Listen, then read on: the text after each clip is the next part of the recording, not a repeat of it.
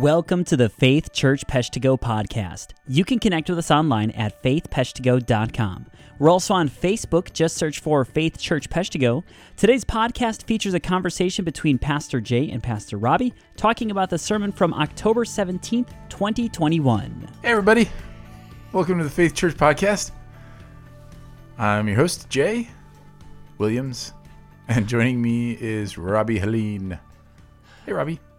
Hey Jay. I'm looking forward to today. To today? I'm looking forward to today. Why? Doesn't sound like it. That wasn't a very enthusiastic. I know, I'm looking forward to today. That was really great. This is going to be a great day today. I'm really looking forward to this. Sounded sarcastic. Sounded ironic. I have a little bit of an Eeyore voice. I can't help that. You can't help that. You are the Tigger in this relationship. I am the Eeyore. Tigger's not very bright. I wouldn't say that. He's just He's impulsive. Impulsive, and he's kind of a bulldozer. Is he? Isn't he? I don't know. My Winnie the Pooh knowledge is limited, I will admit. Oh, fair enough. He bounces around. I used friendly, to think he's enthusiastic. Okay, so I used to always think that about him, that he was friendly and enthusiastic. But if you read a book of he seems very annoying. Like he annoys everyone. Oh. Well, with the and scares overly Piglet. enthusiastic, yes, because Piglet is the hyper introvert. So he's either terrifying or annoying. Also the life of the party. Also the life of the party. Well, is it really? Are you really the life of the party if no one else is partying? You're starting the party. You're the party instigator. But if nobody else joins in, if their response is either terror or Eeyore, like if they're Piglet or Eeyore, Christopher Robin just seems to be kind of annoyed by him. Is that not right? Am I mixing my? I don't know. Maybe people who are listening to this. Annoyed might be an overstatement. Is it? Okay, good. Maybe this will be the thing that gets a lot of listener feedback. Do people have really passionate opinions about Winnie the Pooh characters? We'll find out. Do you know? Do people still know who Winnie the Pooh is? I think so. I would think so. You know what's funny is I think people know more about Eeyore because that Eeyore has gone more into the common vernacular. I think that is true. I have been accused of being an Eeyore. Yeah, you can be an Eeyore, but how many times do you hear someone say you're a Tigger? It's only if you started with Eeyore, and nobody ever gets called a Piglet. Like if you're, you might be Chicken Little. There's too much context you have to explain before you call someone a Piglet. Right. You can't try that. You can't just drop a Piglet on someone. You're such a Piglet. Yeah, don't be such a Piglet. No, they're not going. Winnie the Pooh is not their first reference for that. That's what I'm saying. Like it's nobody. Yeah, and the Eeyore is the one that goes through. Like in Winnie the Pooh. By the way, Winnie the Pooh is kind of Eeyore-ish. Right? He is. Winnie the Pooh is the one who's not bright. Tigger's not the one who's not bright. Winnie the Pooh is the one who's just he's a simple guy, simple bear. That was Paddington. Wasn't Paddington? They both like honey. Because we all know bears like honey. No, Paddington's not honey. Paddington likes the marmalade. Marmalade. The marmalade sandwiches. Which is like honey. Elf likes... No, he likes syrup. Elf likes syrup. That's true. Okay. Are we moving towards something productive? I feel like we're moving away from something. So this weekend, we continued our basic series on... That was a seamless segue. Disciple making. That's what I'm known for. Mm-hmm. Seamless segues in chimpanzees riding on them. I'm tracking now. Did that take you meant by Segway, you meant the little two-wheeled mobile device. Yep. Device that makes you. And all of them are seamless. Those are all seamless. Anyway, so there's this message. I got back on the saddle this weekend. After you did a great job with the two, be with and become like Jesus. Mm-hmm. And so then we kind of addressed the question of for what? To what end? What purpose? Yeah. Like why are we here? Why do we exist? What is God doing with us here? That's right. The first three were like identity, right? So who are we in Christ? And then now it's so now what? So what do we do as those who belong to Christ and are becoming like Him? How do we live? And so that's kind of the next three sermons. Right. So there you go. That's it. thanks for joining us today. This is And a great podcast. that's all we needed. I would love to. So I wrote down copious notes on Sunday. One of the things you said something that because I know you well enough now, I know was off the cuff, was not in your notes, and I thought it would be great podcast fodder, if you will. You threw out the statement, "Mission is why we're still here." Yeah. If you'd be so kind, unpack that a little bit, because there's an assumption in there that I think is important. Oh, well, maybe you take the assumption, but what I meant by that was just this idea that, yeah, like, why is it that when we're saved, we're not just immediately transported to heaven? You know, if we believe what we believe about heaven, that we will be with Jesus, that it will be a physical heavens and earth, like we will live and we will enjoy all the things. It's not, he doesn't leave us here because, you know, we want to be able to enjoy earth a little bit longer. Like there's nothing in eternity that would be lacking compared to what we have right now. So the question is like, why? And honestly, the New Testament church was asking this, like they're going like, when's Jesus returning? Like they kind of assumed this is any moment, you know, surely he's not going to leave us here forever. Now that we know, now that he has come, now that we have declared this message, like, so the question of like, well, why are we here? And, you know, one of our former pastors, at one point asked the question, he said, you know, and there's only two things you can do on earth that you won't be able to do in heaven. And one is, tell others about Jesus, like introduce people to Jesus. Mm-hmm. And the other is sin. And it was very like, it was quirky. Like he was quirky and he was like, you know, known for folksy little. Well, and they would follow that up with, which one do you think God wants you to do? That's right. Totally forgot the punchline of that. Right. Which one do you think God has you here to do? Yeah. So, I mean, but in a sense, there is a reality to that. Yeah. That yes, while we're here on earth, we are still living in this already not yet. We battle sin and we are given that. And in heaven, we won't any longer. We will be completely free of that.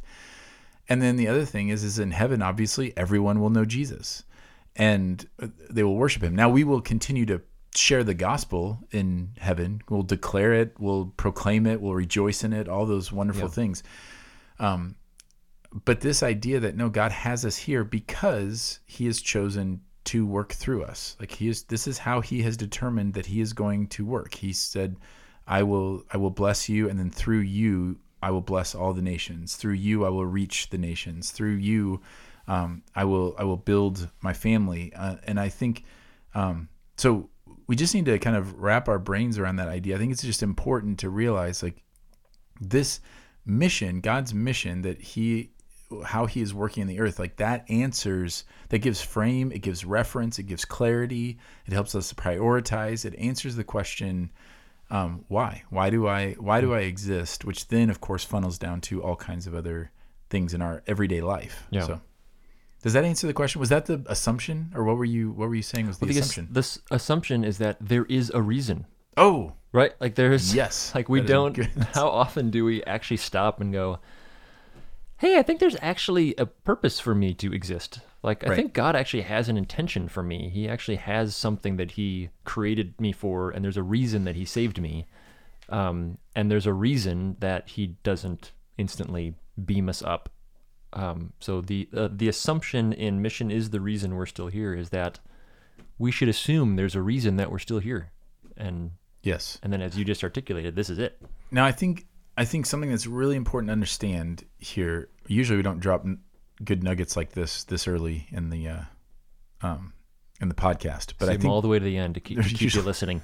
This one I think is really critical, that it's your purpose. The purpose of a follower of Jesus is not something out there that I've got to now go find and figure out. And until I figure that out, I'm like just kind of treading water. Yeah.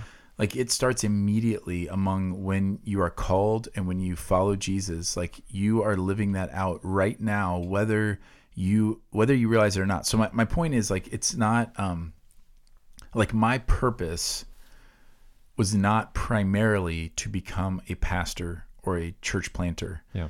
That was not my primary purpose.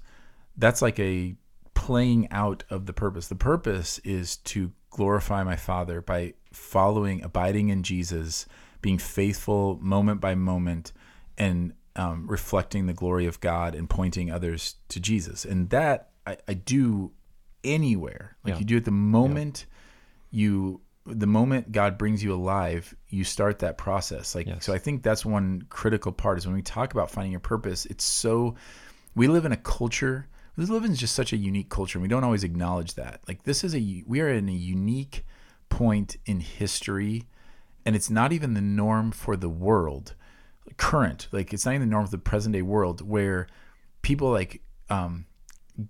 find their meaning in like, what career am I going to choose? Like the fact that we have job fairs and majors in college and like that, we don't realize like how weird that is in the history of the world and even in the world today. Yeah. Most people don't have any choice of really what they're going to do, how they're going to earn a living, how they're going to eat. Like they none of those things are choices. Right. And so what we've done, I think, and I'm not saying it's bad. I'm not saying it's bad to have the choice. Like you want to become a veterinarian, you don't have to have been raised by veterinarians or been like selected by the town veterinarian to study under them. Like you can go and go do it. I don't think that's bad. But where it becomes dangerous is when we confuse God's purpose for us with that kind of thing. Like with that, like, okay, well, it means I've got to figure out, am I supposed to go into vocational ministry? Am I supposed to be a doctor? Am I supposed to take this job? Am I supposed to, like, who am I supposed to marry? Where am I supposed to live? Like all those things we talk about, like we think like, okay, I just got to figure out what God's plan is. And we say this all the time that 98% of what God calls us to do is explicitly stated in Scripture and is available for you immediately upon you being brought to life. Yes. So that's, I think, important. I would agree that is very important. Good. Well, good. This isn't. I can't create any conflict here. I don't have any like. Well, what say you to this? That's yes. Right. I think that's well stated. And then out of that can come other things. So you think of Jeff's testimony on Sunday, which I thought was great. That as he was sharing that, that it was these moment by moment. It was him being faithful and making disciples, and then him feeling that pressure and saying, "I feel like God wants me to give more time to this, but I don't have more time to do it." Yes. Then that made him think, well, what would it look like if I freed up that time? So that's different than having like this vocational goal of like, I'm going to go do this thing and now I got to figure out how to get there. You're doing the thing all along, and then as you walk along in obedience, God reveals like the next step and says, you know what? I want you to do this thing over here. I'm going to give you a heart for this nation. And so all this, what you've been doing here of making disciples and glorifying me and being faithful moment by moment as you run your errands, as you spend time with your friends, as you raise your family, whatever. Now I'm going to give you a heart for this nation, and I'm going to start leading you to say, I want you to go do that there. That's very different than saying like, okay, I'm starting. I gotta figure out what is this big thing that God is having me do. Like the big thing that He's having you do is the small things, and we'll talk about that this week actually more. Also, yes, which I think drilling down to the details of that could be really helpful. 30,000 foot. I mean, all you're saying. What I keep hearing in my head is, unless I'm trying to find my identity in that thing. And then all of that falls apart, right? Because if I'm trying to say no, but my identity is in my job, that's what's going to determine the kind of person I am or the kind of opportunities that I'll have. Then everything you're saying sounds great, but I don't really believe it, because there's part of me going no, but I need to figure out if I am a veterinarian, because that's going to define who I am as a person. I need to figure out am I what kind of person am I? What identity does God have for me? And I view that in a very superficial way that involves the job that I have, instead of understanding like the Great Commission is like as you go, right? So if you want to be a doctor, sure. Want to be a teacher? Great. While you're doing that, make disciples of me. Like you want to make tents? Awesome. You want to quit your job and be a traveling preacher? Okay. Like the identity piece is not in what we do in the sense of like what my job is or what my background is. The identity piece is what we talked about the last 3 weeks of who I am in Christ and who I am becoming, which I'll find out I can do in just about any context. Which I feel like this is such a simple thing that we just tend to overlook, because how many times have we heard and how many times have we thought this, well, once I get these things figured out, then I will do this thing that I know God's calling me to do. Yeah. So sometimes it happens with finances. I hear that a lot. Once I get established financially, then I'll start giving to the church. Once I learn enough about the Bible, then I'll start telling other people about Jesus. Once I get settled in to the church and really like kind of figure out everything, then I'll start serving. And the reality is that one of the beautiful things about the gospel is that because it's God's work in us, it's the only philosophy or religion or worldview where immediately upon receiving it, you are useful and you have a mission and a purpose right now. Yes. Immediately. Like we've said this before, like in our church plant in Denver, our best evangelists were the people who first, like right when they came to Christ. Right. And you see it in the New Testament. You see it like it's the people who have these encounters with Jesus. They're the ones who are talking the most about it and the loudest about it. Yeah. And I think when we respond to that, we realize, okay, now that doesn't mean we don't grow in our understanding or grow in our faith or grow in our maturity or grow in our capacity to be able to serve or give or whatever. But the faithfulness, the root of all that is the faithfulness and the obedience to just say like, okay, use me now, and to be faithful in the small things, and then you'll receive greater things. And so that all comes from this idea of like, okay, what is God doing in the world? How does he function in the world? And then just taking part in it. So yeah, that's good. I feel like I'm now a little worried that I'm like going too much into next week's sermon, and so then we're gonna like, well, but who cares? It's a bridge. Tease, man. You're teasing. It's foreshadowing. The podcast is a bridge. Now, let me ask you a question. I'm gonna ask you, what do you think I was thinking? But why do you think I? That seems like it's setting me up for success. Yeah. Well, no, I'm just curious if you were surprised or if you thought it was an odd choice to go to the Sermon on the Mount when talking about the mission of God. I do not. I mean, this is one of the areas where you and I are aligned, right? So you make it sound like that. One of the few areas where you and I. No. I'm saying like we love hearty debate. Yes. And this is one of those where, kind of like I did 10 minutes ago in the podcast, my response is going to be, "Yep, well said, totally agree." I don't have much pushback on that. I do think it's fair to ask the question, because I think oftentimes in the church at large that might be an unusual place to go to, but I would argue that that's what Jesus is doing there. Jesus is saying, yep, I'm sending you out to be this kind of people. These are the people that I am gathering and then sending out into the world, and which is the mission, right? To do what he said, to make disciples, to teaching them all that I have instructed you to do. So there is, like, why would I not then, if the Matthew Great Commission is teaching them all I've commanded you, why would my first place not to immediately then go back to, well, what did Jesus command us? Which the Sermon on the Mount is the most explicit place. I mean, all of the Gospels are filled with his teaching and his example. The Sermon on the Mount is probably the most like encapsulated summary of his teaching, and so that should be our first stop of what does it mean to be a disciple and make disciples. My first stop should be, well, what did Jesus say that looks like?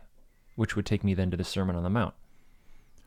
Yeah, and I think that that's why it's so important to understand the big picture of this. Because if you understand, because it's so easy, man, to be distracted by the chaos, to get worried about what's going on around us, to be concerned about the trajectory. I mean, we hear all the statistics coming out right now of how many people are leaving the evangelical church, and people getting nervous about that and worried. And in a vacuum, like if you just told me that, like, yeah, that would be disconcerting to me. But when you understand how God works, how he has revealed that he works through his creation and through his people, then you understand, then that takes away a lot of that fear, and it should take away all of it when he says, this idea that he is redeeming a people, he's setting them on a hill so that their light would shine and that people would see their good works and glorify their Father in heaven. And he is kind enough to say, like, here are some ways in which you're going to function differently, like you're going to function as these kingdom people. And when you realize the mission is really, like, we overcomplicate this, but function as kingdom people and then tell people about the King and invite them to join in this joy. Yes. It's not overly complicated. And so when people say, well, okay, a lot of people like to emphasize the first part. They like to emphasize, okay, so what you're saying is just live as a good person, and that's good enough. Nope. Like, no, that's not what I'm saying. I'm not even saying live like a good person. I'm saying follow Jesus. Yes. And then other people say, like, well, yeah, you want to do that, but you gotta tell people, like, yes, but you don't tell people at the expense of functioning like Jesus, because what you're telling them is we represent our King. Yes.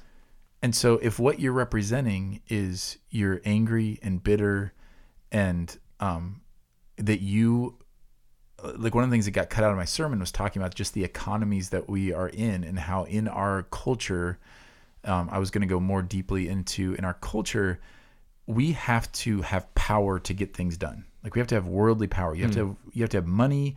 You have to have status. You have to have influence. We talk about us pursuing those things, but the reality is that in our world, if you want to get something done, you have to have those things.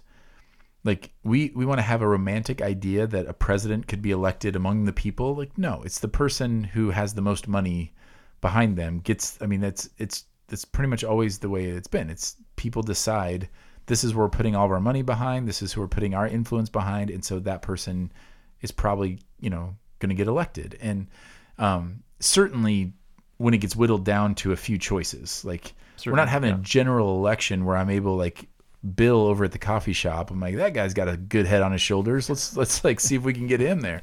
Like, that's not happening. No. And so when we as Christians function in that way, when we say we're about something else, but then we say, but no, we also have to have this power. What we're saying to the world is the kingdom functions no differently. Yeah. Kingdom functions the exact same way. And what Jesus is setting up in the Sermon on the Mount is, no, we function differently. And that's not weird, right? Like, that's throughout the whole Old Testament. Like, watch Joshua's battle plan in Jericho, right. Gideon's battle plan. Like, God is constantly saying, right. Yep, the world would do it this way, and we're going to do it this other completely different way that looks crazy. Right. And why does he do that? So that he gets all the glory for it. Right. So you can't just say, well, sure, yeah, you won that battle, but that's because you had way more soldiers who were way more powerful. No, you have to say, like, yeah, you won that battle, but that's because you blew the trumpets really loud. Like, well, that's nonsense. And so now we have this great opportunity where we say, okay, we have this, like, the way as we see Christianity spread, where it's trying to be, where people are trying to extinguish it and it spreads, that's what people can't explain. If we just have all the power and all the status and we make everybody believe what we believe, well, then that's easy to explain. That's easy to be like, oh, well, yeah, you're like everybody else. But historically, that ends horribly every single time. 100% of the time, that ends horribly. Yeah, so I think that I want to make sure we're focusing on that part then, right? So that's why it's important to understand this big picture of the mission, like remembering this is what actually God is doing, because now that gives me clarity and focus while all that stuff is going around, how I can keep my focus on Jesus. It's not to say that we don't try to influence those areas. It's not to say that, well, therefore, don't ever make money because that, that's evil and wrong, and don't get elected into political office, and don't use influence, or that's not the point at all. It's just saying, hey, remember how God works and what he's actually doing and what the purpose of that is. That's good. And I think it's such a helpful reminder to remember this is not a new idea, right? This is not a contemporary idea. This is straight out of Genesis. Like from the very beginning, God's whole plan has always been, I'm calling out a specific people to live differently than every other person in culture around them, with the purpose of displaying my goodness and my glory. And like the only difference is that in the Old Testament, that was a specific race of people, right? A specific lineage of people. And then post-Christ, it's now a people from every tongue, tribe, and nation, right? So it's not one country, it's not one ethnicity, it's not one lineage. The lineage is that of Jesus. And so it's a called out people in every single culture around the world who is living in a way that in some ways overlaps with the culture, right? Because in India, certain aspects of Christianity look a little bit different than they do here. And so there is a bit of overlap, but also in every single one of those cultures, there is a greater aspect of it that is significantly countercultural, that does not operate at all according to the same metrics, the same goals, the same desires, the same means as the culture around it. And that we should delight in that. Like that shouldn't be something that's scary to us. It's something that we should be able to take a step back and go, man, God is still doing the exact same thing he has always done. And clearly it's working because we're still here. I'm here right now as a follower of Jesus because his plan always works, right? Not because of where I was born or anything like that. It is because Christ's plan for his creation, for his people, is continuing to work, and it's working here. It's also working in Pakistan, and it's working in Afghanistan, it's working in China, it's working in France. Like, it looks very different in all of those places. But to your point, it spreads and flourishes oftentimes in the places where culturally it's most difficult. It seems most impossible for it to do so because we don't need the culture in order to accomplish Christ's end. That's Jesus' whole point, is I have a completely different paradigm. I operate in a completely different way. And that can be scary, right? Because I only know the water that I'm swimming in, right? And so it can feel really scary to say, but how different? Like, aren't there certain things that have to be the same in order to have an impact on this particular culture? And that's where it starts to get, I think, kind of messy. Would you agree? Yeah, it does a little bit. And I think the key word there is what has to be in place. Yes. And that's one thing that I always want to be trumpeting, is that God needs nothing right. from us. He needs no worldly, earthly circumstances. He needs no, and he's sovereign over any of it. So if he did need something, he would make it happen and then would cease to need it. He doesn't need it from us, I guess is the point. Like, there's nothing that we can offer him that he is unable to acquire or make happen on his own. But there is an element, and I hear this. I want to make sure it's clear. Like, I hear this when we're talking about this bigger mission, especially in our current culture, of saying, well, but do we, like, is it our job to create a worse environment so that the gospel can spread? Well, no, that would be the same problem. Yeah, right. Like, the same issue is like, okay, no, what God needs is persecution. And so we have to make sure that we get persecuted. That's an equally erroneous statement. Right. God still works, dependent on the circumstances at that point. Right. It's not that different.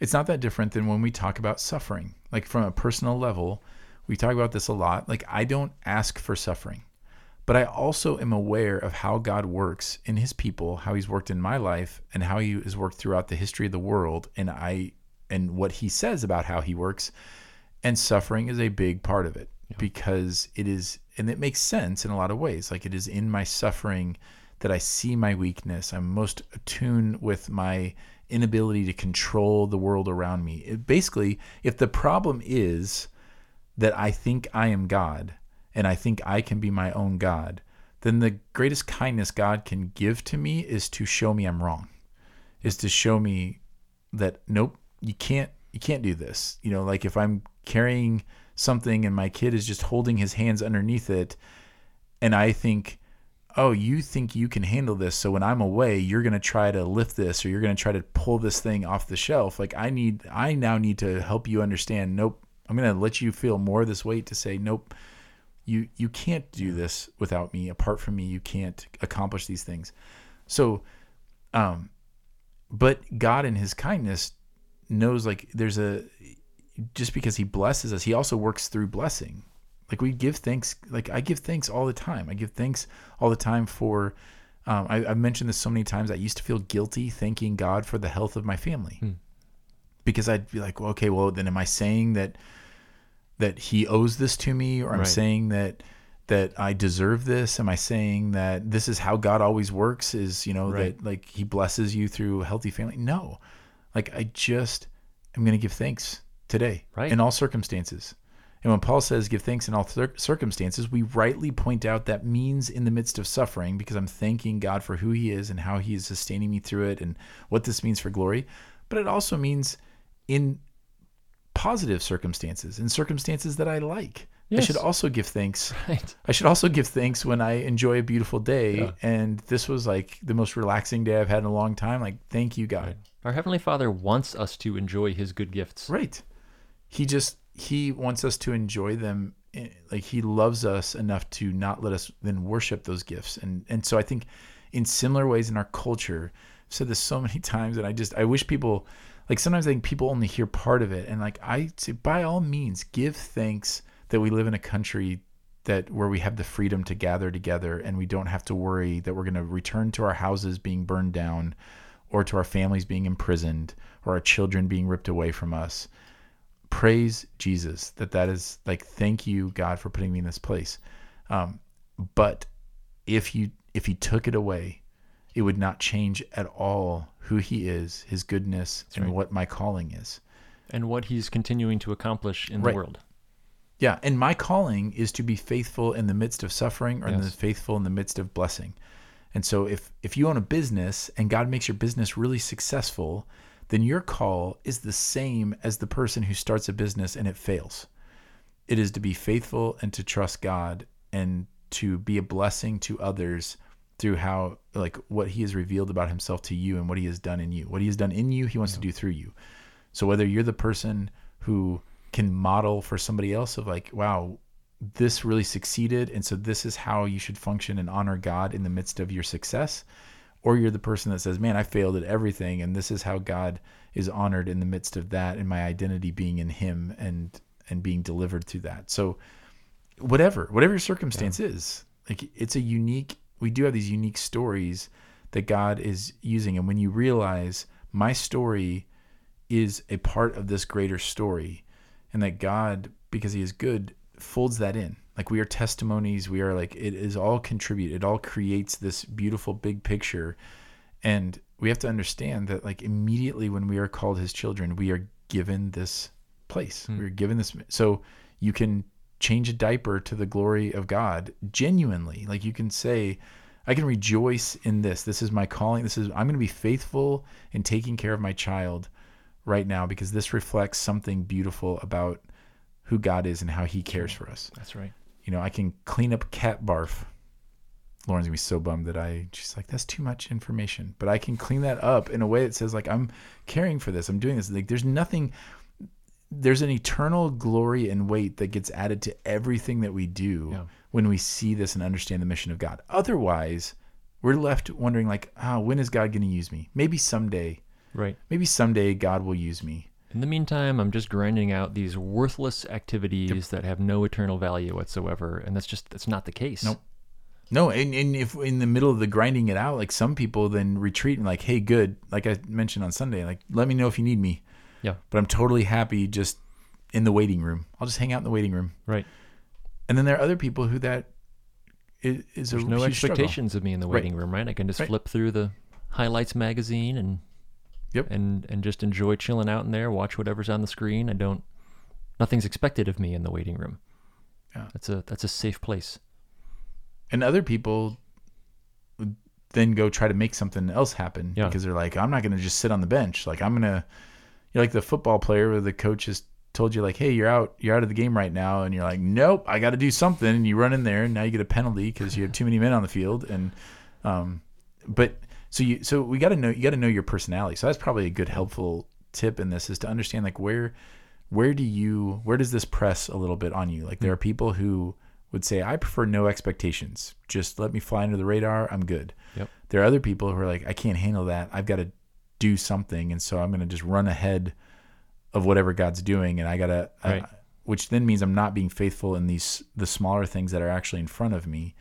And both of those scenarios, you can have what feels like a faithful motivation for that, right? Because the timid person thinks they're doing that because, well, I don't want to do the wrong thing, so it's better to do nothing than to do the wrong thing. And the person who just kind of plows ahead operates with it's better to faithfully try something, even if it's the wrong thing, instead of dialing back and go, well, let's take some time and see what is the right thing. What is God actually calling us to? Because doing nothing is not correct. Doing the wrong thing, even with the best of motivation, is also not the best. So how do we live in that tension of, okay, maybe this doesn't look like exactly what I want it to look like yet, but there is faithfulness that I can walk in right now. Yeah. Like I can, and delight that I can find in that faithfulness right now. There are things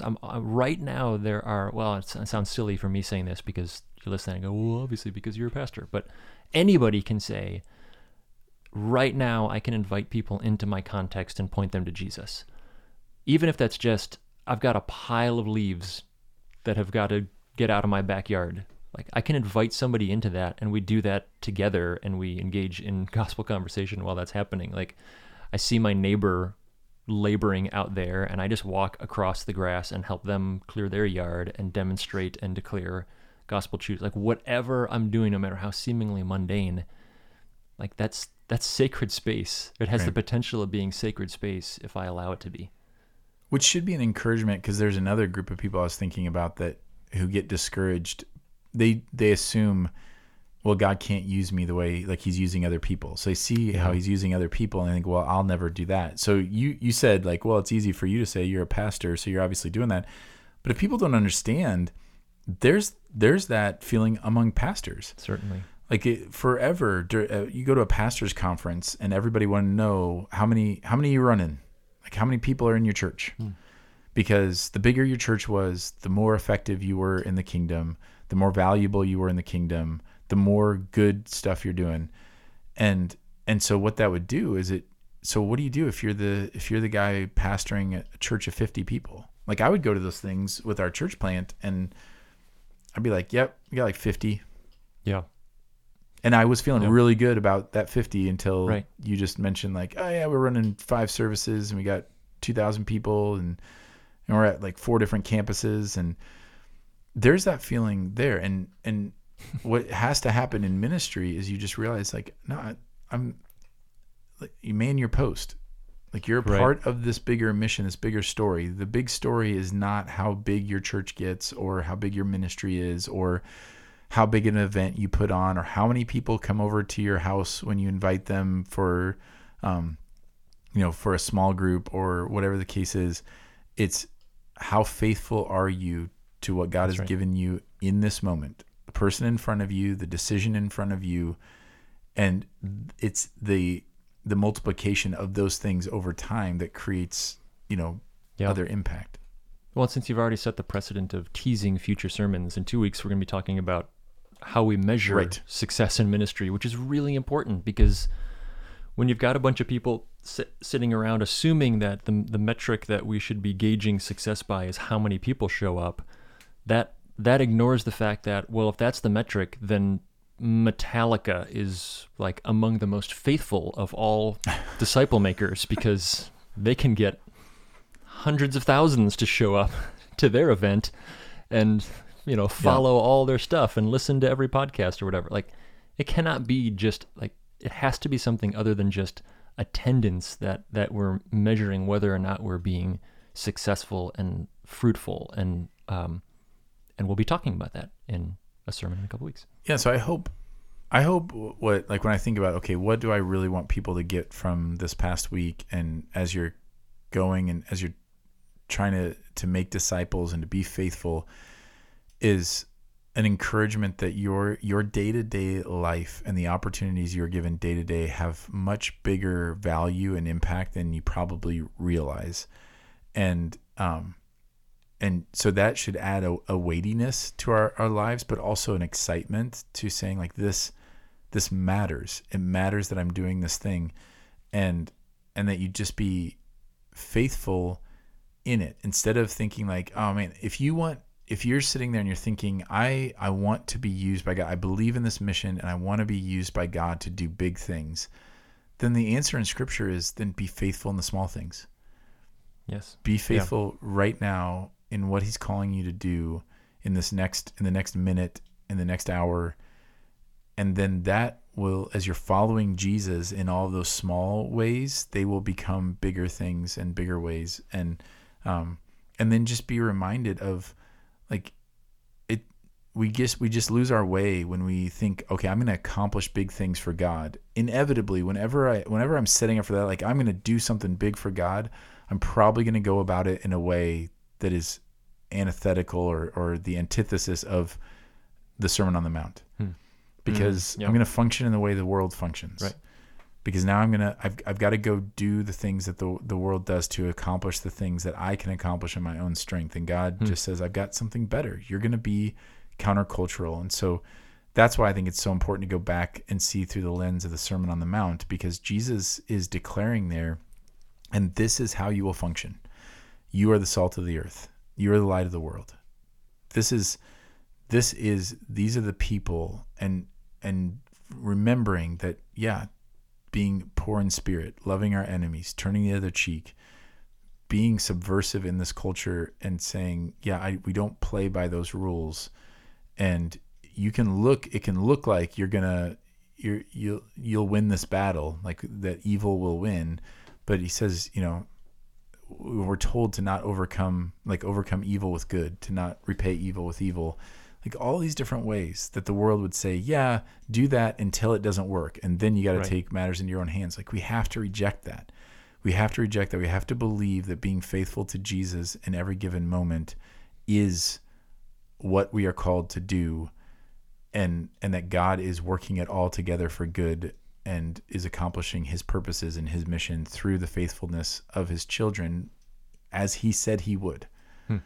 So be encouraged in that. So if you feel like you see a cultural battle that you're just like, I got to do something bigger, like, no, the bigger thing is do the small thing. The bigger thing is do the small thing. Right. And doing the small thing is difficult. That's why so few people do it, because it's really hard, and it's why we need one another. So don't listen. If you're encouraged by this and inspired by this and you think, yes, I do want to follow Jesus in the way that He has called me to follow Him, so I'm gonna try my best all on my own.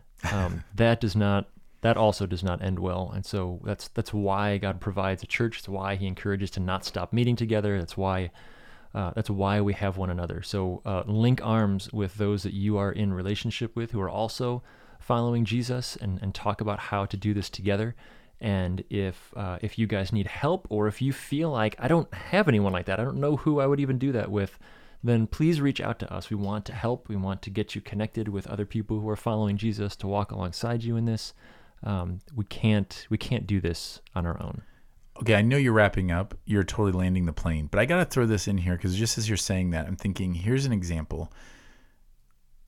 And you can edit this out later if you want to. But I'm just thinking about like how in our church, like we are, the official position of the elders and of this church and what we teach is that we are pro-life. And it matters, like, because every child is created in the image of God, and as a child created in the image of God, every person has value, regardless of their beliefs, regardless of what they contribute to society. Like, this is a kingdom principle that, when Jesus says to go and invite people to the banquet, he says, invite people that can't pay you back. Like, do these things, like value people who don't have anything to offer you. And so, we believe that, and it can be so tempting to be focused on national headlines about that. But the reality is, we can be faithful right here. We have ways that we are doing that right now. Like, there are ways that you can love your neighbor and point them to this better thing, and point them to who God is and who God has created their child to be. You can partner with us with our Welcomed ministry and take care of orphans who are now in foster care. You can take on, like, welcome a foster child into your home. We surround foster parents with a community of people who will support them and give them all the support that they need. We have people who volunteer with CASA and are advocates for kids who are in the system. Like, being faithful in those small things, it matters more. Like, God's saying, like, be faithful in these things.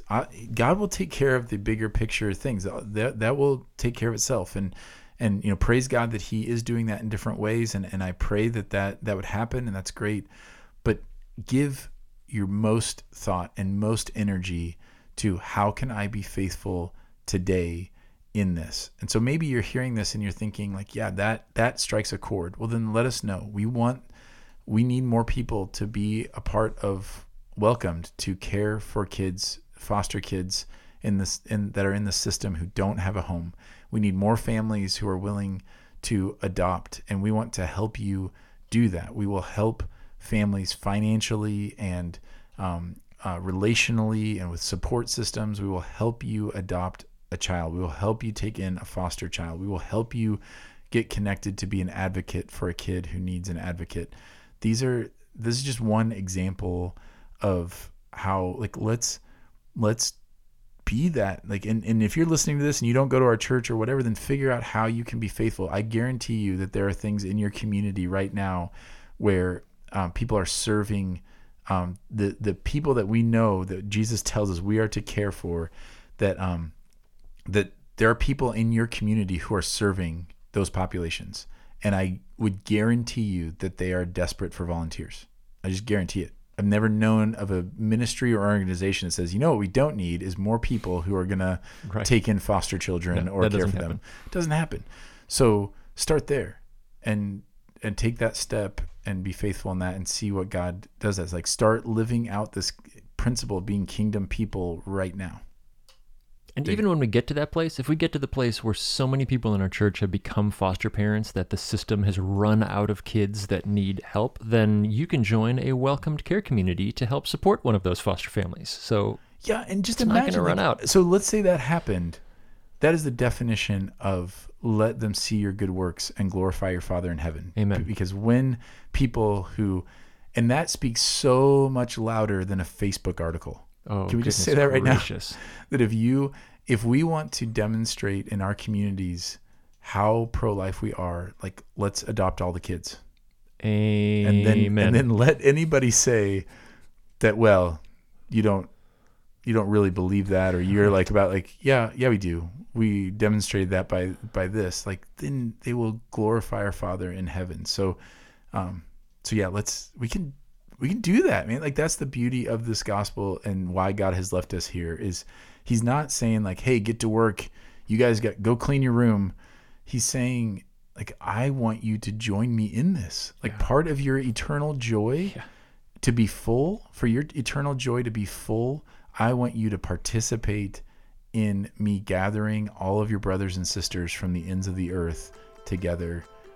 It's an incredible thing. So I hope that that's encouraging. For the record, I think that was worth the interruption of yanking on the yoke and pulling that thing back up for another circle. That was well worth it. Like, that's better than the crash landing where we decided to do it again, do the crash landing again. I hope that's encouraging to you, church. And again, please don't hesitate to reach out if we can help and serve you in any way, or if this stirred any questions that we can help do our best to clarify. Please reach out. You can always find us at connect@faithpeshtogo.com. And until next time, grace and peace to you.